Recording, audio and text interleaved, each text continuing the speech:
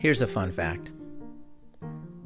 The majority of the listenership for this show is between 45 and 59 years old. Pretty awesome. I'm close to that age range as I'm 42. And this time of life could be considered the midlife time. And with that, it brings a lot of different emotions and feelings. A sense of, what have I done with my life? Where am I going from here? Today's guest is Laura Rubin, who is a midlife navigator. She's steering the ship, or helping people steer the ship of their lives as they enter this special time in life. I choose to see it as a celebration. I've made it this far, and hopefully I have many more years to go. I hope you enjoy the conversation that I had today with Laura Rubin.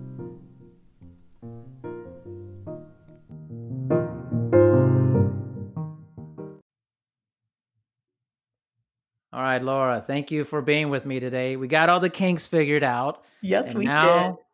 It's game time. How you doing today? I am doing great today, Darian. Thanks for asking. Awesome. Well, thanks for reaching out a while back. It feels like a while back whenever I book people, and then we finally make it to the recording. That's exactly right. It has been a while back, but I've been anticipating and looking forward to it. So are you on podcasts pretty regularly, or how do you... I am, actually. And just because I've just started, it isn't anything that I've done for a long period of time, but I really enjoy sharing my message. I really enjoy talking with people conversationally via the podcasts. And it's just a great avenue to share what you're passionate about and, to help just to reach out to other people and, audiences and share your message. I love it. That's great. I mean, clearly I like it, but I'm glad you've had very positive experiences with that. So let's jump into what you are passionate about. I'm going to try to get this right because this was a while ago. It was. I booked you, but I want to say there was something about women in their 40s and kind of that transition and related to that. Am I right or wrong about that? That is correct. Yes. Good job. I'm the midlife navigator, I call myself, and I basically guide women in midlife to believe in themselves, take back their lives, and step into their feminine power. Basically figure out who they are and what matters to them, and to live the second half of their life on purpose and on their terms. So when did this come to you? When was the idea of this and working in this arena? When did that kind of come about? I would say in my mid-40s, I reached a point where from all intents and purposes, from the outside, everything looked great. I had ticked off all the boxes, college, career, marriage, children, all was going well. And I hit about 45 and was like, something's missing. It's not quite right. At that point, I had lost my job and I'd been a serial entrepreneur most of my life. And in and out, I've worked in corporate and then worked for myself. And so when I lost my job, I thought to myself, is this something, do I want to go back to what I'm good at and what I've done all along, which after about 3 years, I'd think, oh, I want to change. I want something different. Or do I really want to figure out who I am and what I want to do? And I decided that rather than jump back in to something that I'm good at, but maybe not passionate about, that I'd go on this journey to really discover, what was important to me. And hopefully with the idea that in 3 years, I wouldn't be bored and want to do something different. So I went on this journey. And in doing so, I realized that in midlife, I was not the only other woman that was feeling the same thing, feeling lost, feeling not sure what the second half's going to be like, maybe even resigned to the fact that this was all there was, that there was nothing else. And so in doing my research, I started sharing with other women. And I, again, realized that there were others that felt the same way as I did. And I got so excited about what I was learning and I started sharing. I'll tell you, I tried to share it with my children and they were like, okay, Mom, that's really great. Glad you're doing that. But obviously did not get it. Different stage in life. And so from there, I just felt really called to share what I was learning and to help other women along the journey, because I had bounced around, did the internet research and checking things and trying to find my path. And I thought, well, wouldn't it be great, because I'm so excited about this information, wouldn't it be great if I could take it and share it with others and lift other women up and bring them along with me? And thus the Midlife Navigator was born. What is the research that you uncovered as you're getting into this? Tell me some key points, things that you learned. For me, this was a time to really dive deep into getting off autopilot and off the hamster wheel, and start really paying attention to what I liked and what I didn't like, saying yes to things that were important to me, and really being able to say no to the things that I started to realize were not important to me. We kind of go through life, raising our, getting our career going, raising our children, all of those, little pieces that society has said, this is the avenue to the great life. It's what all our friends are doing. And so we just kind of go along on that path until we take a step back. Maybe we have a divorce in midlife. Our children are leaving the home. Maybe we're dissatisfied with our job. Something sparks and you think, okay, maybe there's more. And then you start digging into what's important to you, what's not important to you. So that's kind of the start, because I feel like we've spent the first 40 years maybe not truly knowing who we are and just kind of following the path that everybody else was following. So that's kind of the first step, is just kind of stripping all the labels away, the labels of mom, wife, CEO, business owner, whatever those labels are, stripping those away and discovering who we are without the labels.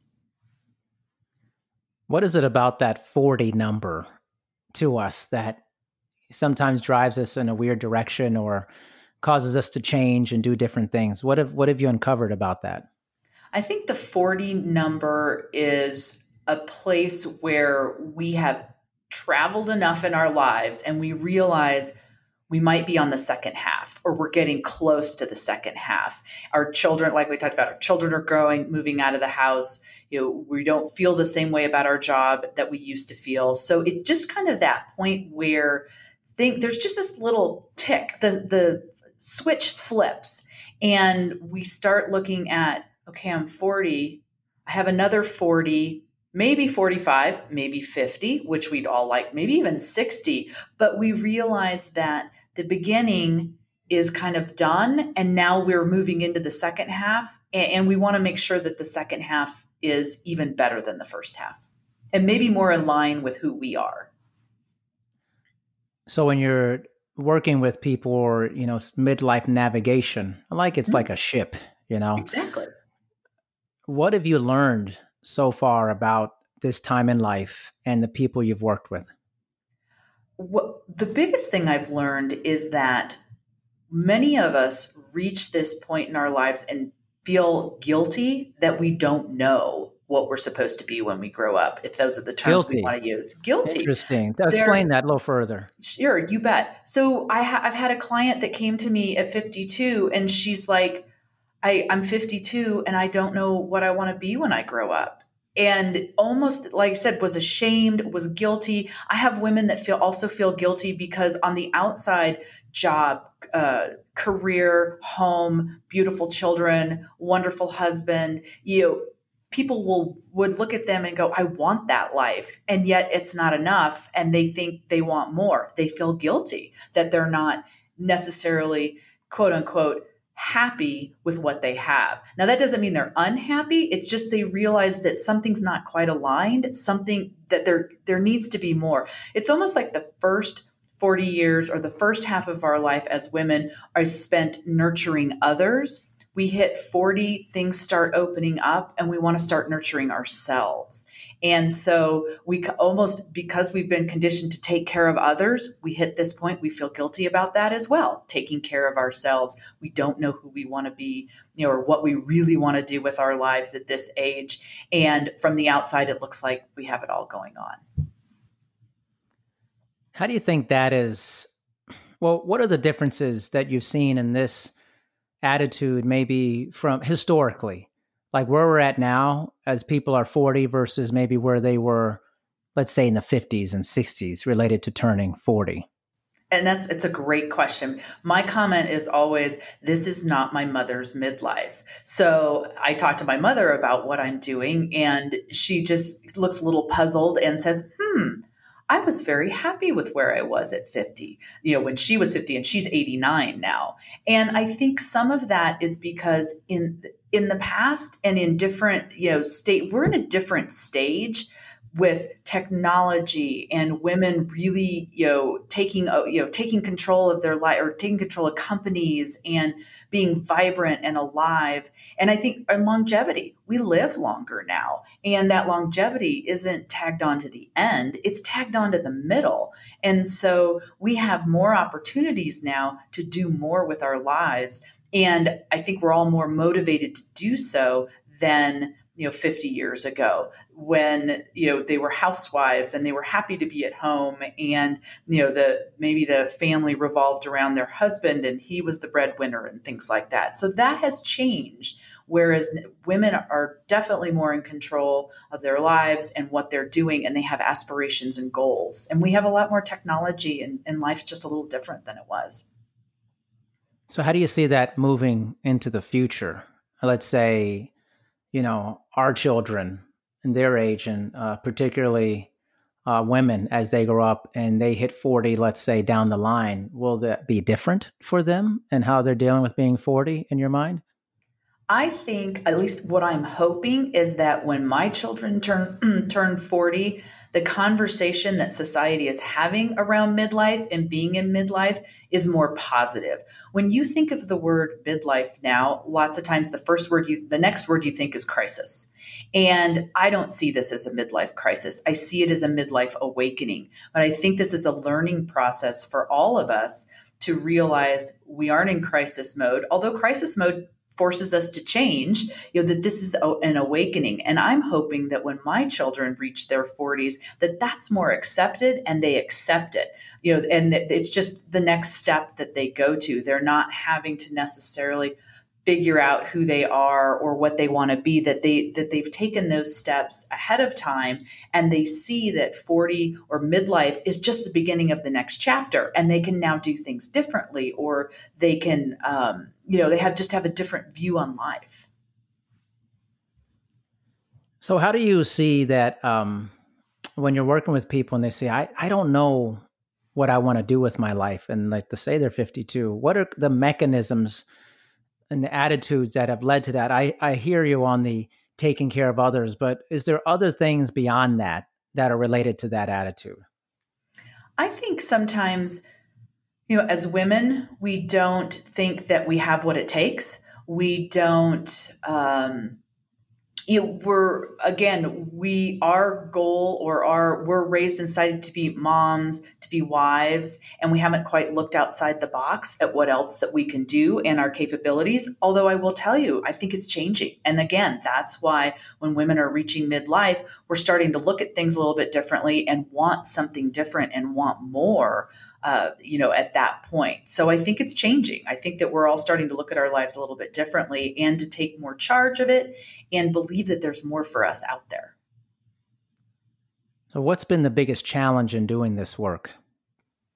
I think the biggest challenge is taking the time for yourself and realizing, being proud of who we are and proud of what we have to offer, and to stepping out of our comfort zone, because we've lived in our comfort zone up until this point. So really living life on our terms and making midlife our best life is about stepping out of our comfort zone a little bit, stripping away the labels and looking at our life differently, and really digging into what matters to us, which may be something that mattered to us in our 20s.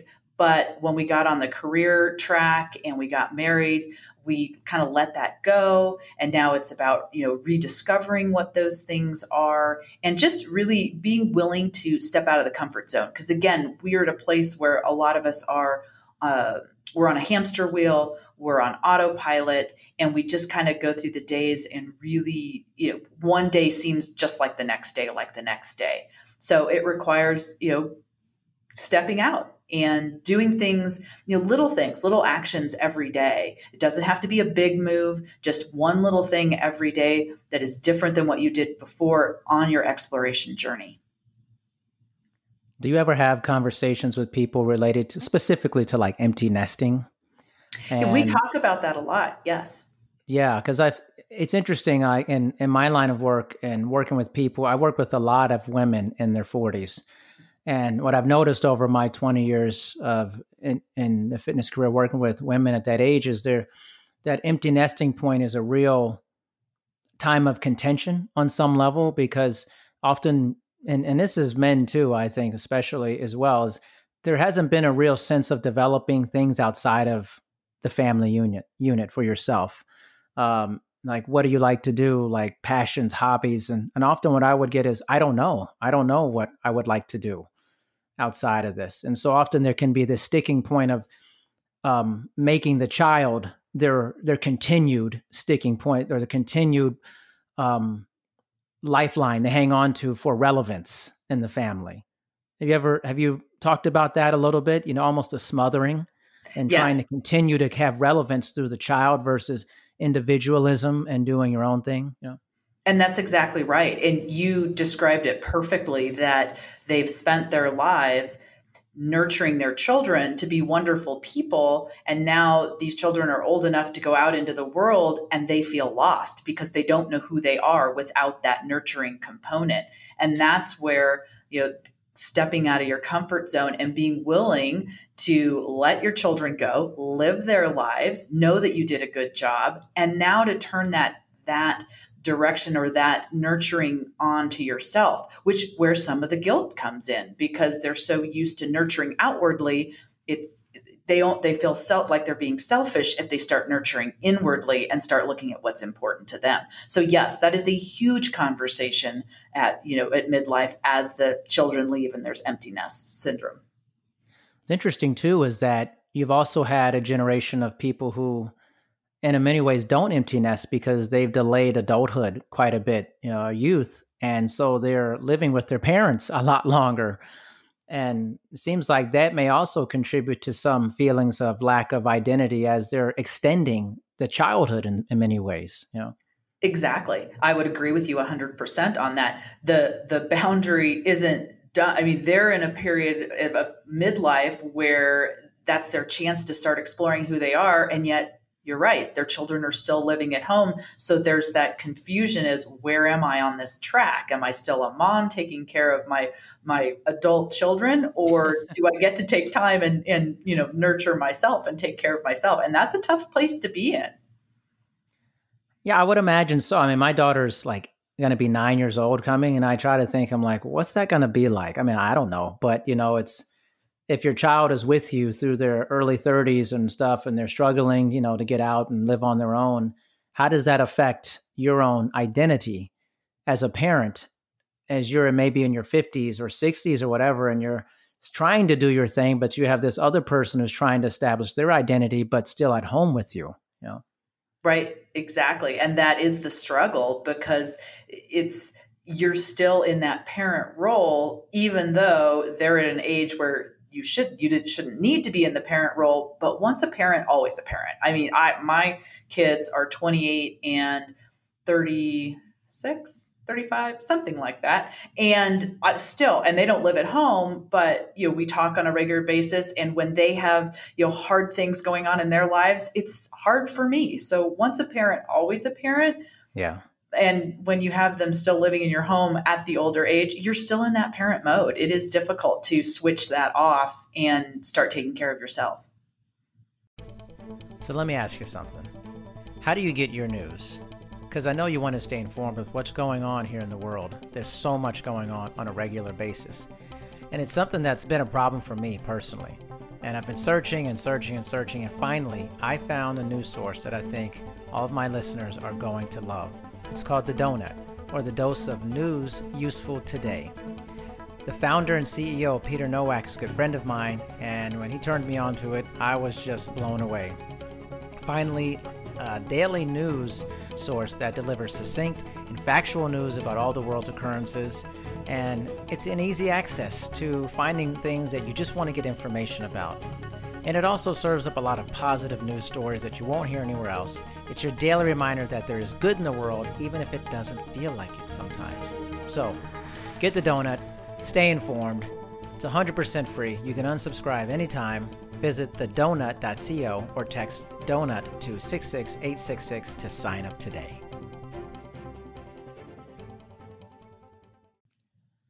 So, what are the more surprising things that you've learned in this journey and kind of your midlife navigation? Let's see. Surprising. I think surprising is that in the beginning, there were other women just like me. Again, because it's not talked about, or it hasn't been, and we're hoping to change the conversation, but you think, what's wrong with me? And then to discover that this is really kind of normal, that this is a normal place to be and it's okay. And the worst thing that you can do is stay here. So you figured it out. Now it's time to do something about it. It's time to take some action. So the fact that I wasn't the only one, that was a little bit of a surprise to me. And it was energizing. It was nice to realize that I was not the only one that was struggling with the same questions and the same feelings and that kind of thing. So that was surprising to me. The other thing that's surprising to me is that there are women still out there that I talk to that feel like they're too old. It's too late. And they use those terms. And that's sad to me because I don't subscribe to that way of thinking. And so I am surprised that there are still women out there that are feeling like that, because I'm like, no, you don't have to feel like that. Where are they getting that from in your mind? Where's that mentality coming from? I think that it's what we've been fed from society. You hit 50 and you retire and you don't do anything else with your life and you go play on the golf course and you travel. Now, don't get me wrong. That works for some people. And if that works for you, then go do it. But I think a lot of us want to do more and we want to contribute more. And as a result, but we've not been modeled that. We don't have a model to how that works as we get into midlife. And so that's what I want to see changed. I want to change one woman at a time so that we're all modeling this new way so that others that come up behind us can do the same thing and realize it is possible. What's interesting, you mentioned about retirement, and I don't think a lot of people they have a lot of knowledge on what retirement actually was meant for. Mm-hmm. And in the past, historically, because we live in this headline culture where we just read stuff and we don't actually read stuff. We read a headline and don't look in, but it really wasn't meant to be set up the way it is now, where people, live to 65, whatever, and then they, retire. It wasn't really based off of that. Right. We've created that system with people, but now we're in an age where, more people are saying, I don't want to retire. I don't want to just do nothing. I want to continue to be productive, and I want to, in terms of keeping my mind active, because what happens for a lot of people is they retire and yes, golfing and stuff but there's this sense of this malaise of I retired, I've done this work, and now I just I watch TV all day. I'm right. I don't do anything stimulating. And I think I think there's a place for that, but I also think it's also kind of jellies our brain in many ways, I think it also, as a result, it hastens the aging process. Agreed. As a personal trainer, the more active you are as you get older, the better. The more active you keep your body, the more active you keep your brain. So sitting on the couch, doing nothing or not having a purpose they have proven that it just increases the aging process. So yes, I agree with you 100%. I do not think, and you were right that retirement was set way back when, because it was a way. I read this book called The Longevity Project, I believe is what it was called. And it specifically talked about what retirement back originally was to, get the older workforce out of working so that the younger workforce could come in. And then they came up with the retirement world and all those things to try to make it enticing and things like that as well. And I feel like as a society, as you mentioned, that doesn't work for us anymore. And yet we're still under that same model. Yeah, exactly. And then you have people who are living much longer into retirement. And so you're telling somebody for 20, 25 years, they can, there's not a lot going on besides just traveling and watching TV, maybe golfing a little bit. And again, I'm not saying those are bad things. They're part of the equation. I just don't think they should be the entire equation.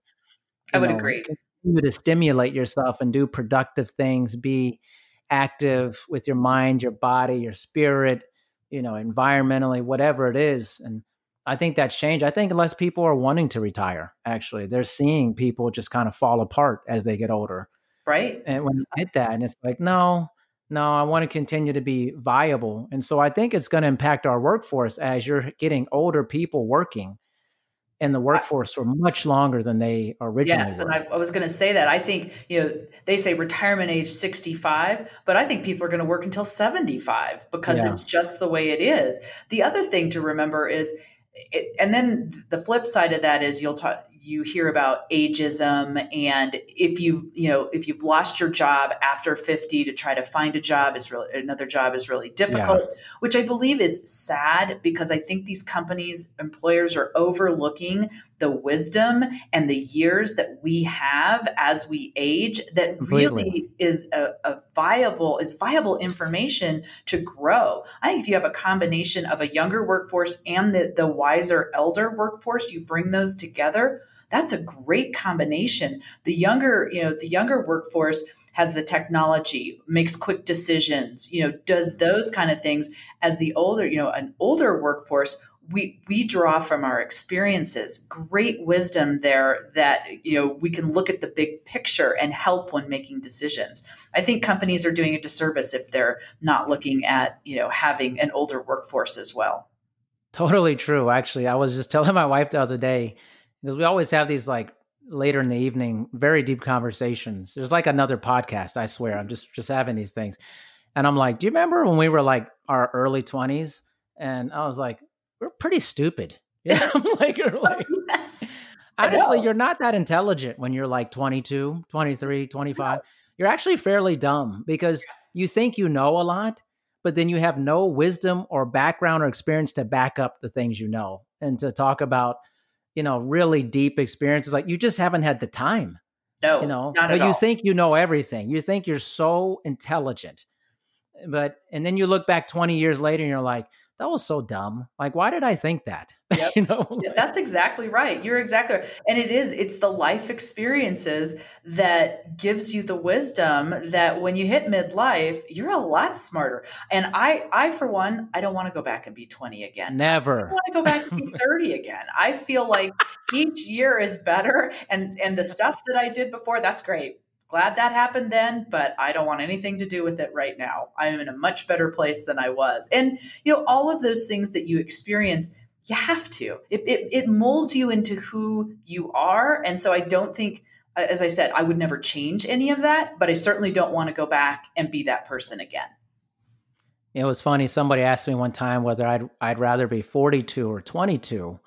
And I said, well, I mean, I can only look at my own circumstance. Like if I look at how my body is and how my mind, I'd much rather be 42 because I'm at the point where my 22-year-old body is very similar to my 42-year-old body, but my 42-year-old mind is way different than my 22-year-old mind. And way that's better. Awesome. That is so awesome. And that's the thing to remember too, is your 42-year-old body, if you take care of it, if you've taken care of it, can be similar to your 22-year-old body. So it's the mind that gets better as we age. The mind is like drastically different. Yes. And I think we think of youth as this great panacea, and that wouldn't you like to be in, 16 again, 22? I'm like, no, I was fairly stupid at that time. I don't know. I mean, if you're honest with yourself, you're really honest with yourself, you really didn't know much. I mean, you didn't. Right. And for me, physically, I'm in better shape now than I was when I was in my mid-20s because I wasn't working out or taking care of myself or eating, healthy.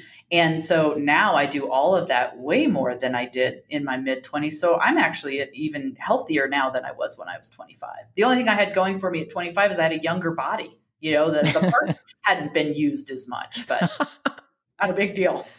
This sounds like a car conversation. It does. It does. I think it's gone there. And we went to some like, we're like car parts now. Exactly. It's just interesting because I think one of the things why I wanted to speak with you when you reached out, I was like, oh yes, be good, because it's really a conversation about our lifespan and how we move through that lifespan, the different lifetimes within lifetimes, and how do we navigate each different lifetime within it. It's kind of almost like chapter 1, 2, 3, and 4 in a sense, and how do you navigate that? And when you're at this, I'm 42, in this 40s, it's like, where do you go from there? How do you've been in a work career, or maybe you haven't been in something you love for a long time or really like to do. And it becomes this turning point, this critical time in your human existence of inventory. What have I done? What have I done? And I think that's why when people hit midlife, they do that inventory, and maybe they're not quite as happy with the inventory as they hoped. And they realize that that after taking the inventory, they were doing what they thought they should, the dreaded should, as opposed to taking control and doing what they really wanted. And that's why it's so great that if you get to that point at 40, you hopefully have 50 more years to turn that around and end really doing the things that you want and living life on your terms and the way that you want to do it. I have a question for you. We're going to go deeper here. I've had this conversation. This is appropriate, I think, for what we're talking about. So maybe I'm sure you've heard of, there's lots of scientists and things working on life extension. And on a larger concept, some scientists, futurists discussing human immortality. What do you think we'd get done if we had almost infinite life? I actually kind of skeptical of it in my mind, I am too. I think that on the surface, you might think, oh, immortality, I can live forever. But I think that there's something to be said also for, the continued learning and the what the younger generation brings along with it. And, I love my life, but I don't necessarily know that I want to live and have immortality, because how much can you really do? How much can you really keep going? I don't know. How much Netflix can you watch? Right, exactly. So for me, immortality, that's not my thing. It's not for me. I would rather live the life that I have, that I know that I've got, start to finish, to the best of my ability. And I'm okay with that. I don't feel the need to be immortal. But that doesn't interest me. Maybe that interests somebody else and they'd have a different perspective on that. But for me, I feel like I'm doing great work. I'm better today than I was before. I'm hoping that in 10 years, I'm better than I was before. But at some point, I realized that, my time will come, and I'll look back and hopefully leave a great legacy. And I'm satisfied with that. What's interesting, I think, I have a very similar aspect to that.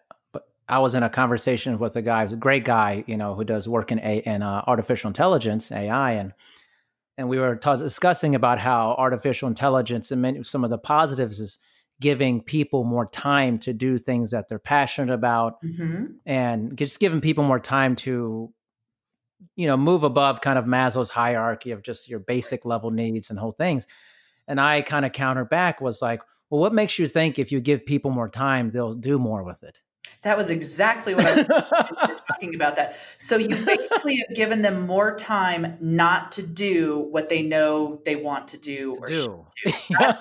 That's kind of how I looked at that. That is great in theory if people take advantage of it. But I'm afraid that you're going to find a lot of people that aren't going to take advantage of it. And all you've done is give them more nothing time, or whatever that looks like. I don't necessarily think that means they're going to actually do something with it. I don't want to feel like I'm this negative person. I'm very positive, but it's just kind of like the nature of humans is that a lot of times you give us a lot of time, we end up filling it with like nothing. And then it's like if you give people 2 tasks to do in a day, it takes them all day to do it, If literally. there's something is it says that the task or the time takes the task or something, however that Yeah. works. Yes, exactly. And then the thought to me is, why do you need to give me more time to do this? Why am I not doing it right now? I have time. Yeah. I have this time and I have, this life right now. Why do you need to give me more time so that I can do those things? So that your midlife could be 80 or Maybe, 100. well, And then maybe you're like, so. I've So spent then, 100 years doing nothing. but then the thought becomes, okay, what kind of medical things or innovations are you going to come up with so that, because my 80-year-old body, which I hope is in good shape because I'm taking care of it, I'm not sure that what's it going to be like at 160? Are you going to give me medical, innovations that are going to keep my body young as well? Yeah, it's there. It's just a very deep conversation, very existential conversation. I think because for me, it just relates to that whole 40 and it's things like, well, you can move that 40 to anything you want to move it to. The Hmm. question is, regardless of where you place that timeline, are you going to do something? Are you going to actually do the things you say you want to do to accomplish in your life? And often that can be very challenging. Sometimes people say, "Oh, I had a month off," and they go, "Wouldn't it be nice to have a month off?" I'm like, "Kind of."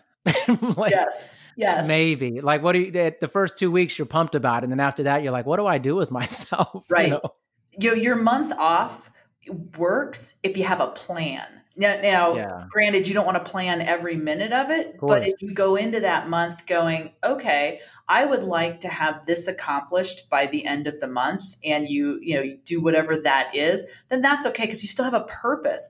I think, and I've read a lot about this. Without a purpose, we age faster. We don't take care of ourselves, that kind of thing. Have a purpose for that month, and then maybe you can enjoy the month off. Oh yeah, it's the whole thing with structure, having structure, and Hmm. I would imagine when you're working with people, you have to build that into as part of the thing. Okay, it's not enough to say this is what I want to do in my 40s, kind of make this turn. What is the plan? What are the steps you're going to actionable plans to actually get to this thing that you want to do?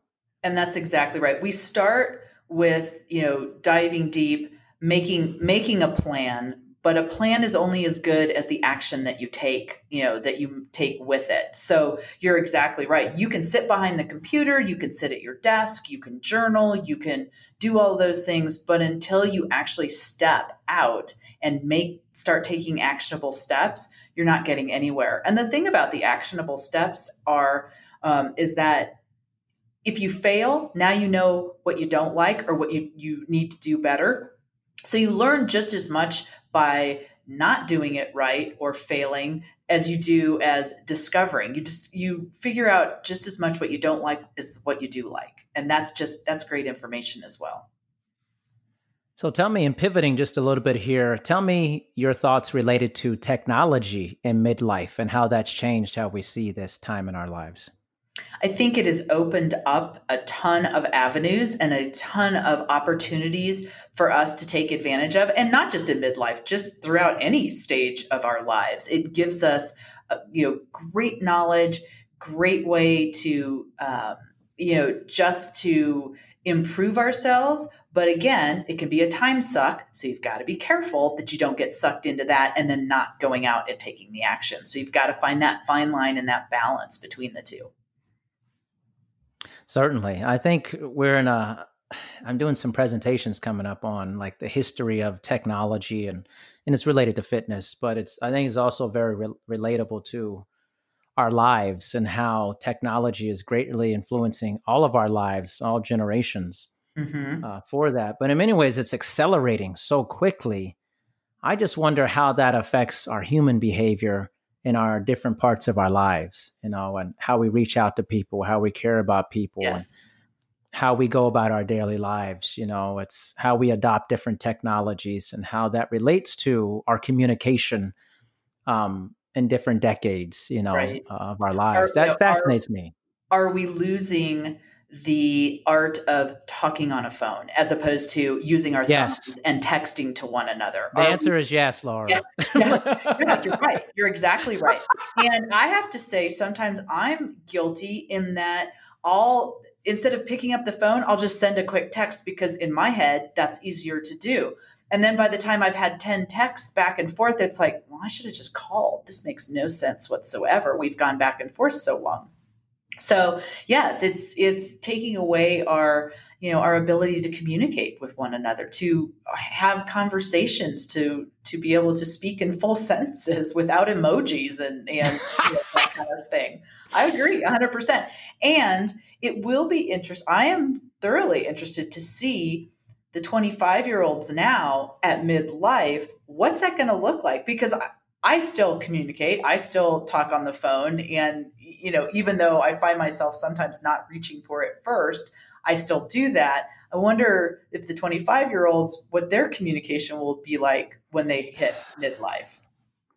I don't know, man. I mean, have you ever talked to somebody who was like 16 to 21 at this time, man? Yes. It's like weird. It's actually weird.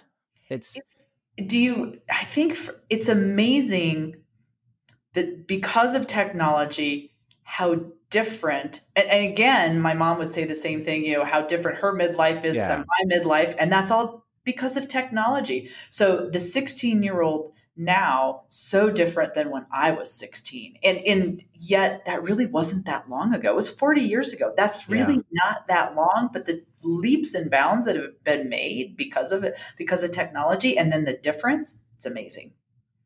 Yeah, I think there's some real erosion of having casual conversation among younger people. I mean, I've seen some younger people are pretty good at it, but there is a lot. There's like this weird, almost like telepathic behavior they're exhibiting now. It's like they don't talk to each other in like a casual conversation. It's a very weird, robotic, uncomfortable thing. Yeah, because they're not used to having it. They're not used to talking to somebody in depth about something. Now, listen, when you're 16 plus, I mean, it's not like you have a lot of depth to you generally about this. I mean, I didn't, and I know a lot of people don't at that age, but still like this, like the awkwardness of having conversation because you're hiding in a texting conversation mainly, right? Or an emoji conversation, which is really strange to me. So lack of connection. Conversation, and as you were mentioning, casual conversation is a way to connect with people. And if that's not happening and you're not having those kind of conversations, there's no connection, and we're not connecting to one another. I've had many buddies who actually, in their mid-20s and stuff. And it's funny, the things they tell me, they're like, yeah, like dating's weird because people just have their phone out the whole time during the date. I'm like, what? I'm like, how do you there's get no to talking? Know someone? Right. There's no how talking. Do you get to know someone? That's terrible. It's just strange. I mean, I don't want to like say it's like, there's a lot of wonderful things and innovation at that age and stuff, but it's like, I'm noticing this trend of like talking's be like foreign to people at that age. It's like really like a thing. Like, I don't know how you do that. In fact, it was funny, on Amazon Prime, there's this awesome show called Upload. It's really hilarious. And it's kind of like the future. Okay. And there's like dating. And in one scene, this guy and this girl, they're dating each other. And they're like, well, let's actually go out on a date. And they were like, what? Why? And they're like, well, let's actually learn about each other. Wouldn't that be fun? Like, oh my gosh. Wow. That's it's like this future of like, that's not common because we don't know how do you do that? Right. Right. It's amazing. It's crazy. Yeah. It's changing for sure. It's definitely changing. And again, there's both sides. There's just lots of amazing things about being that age and in this and that generation.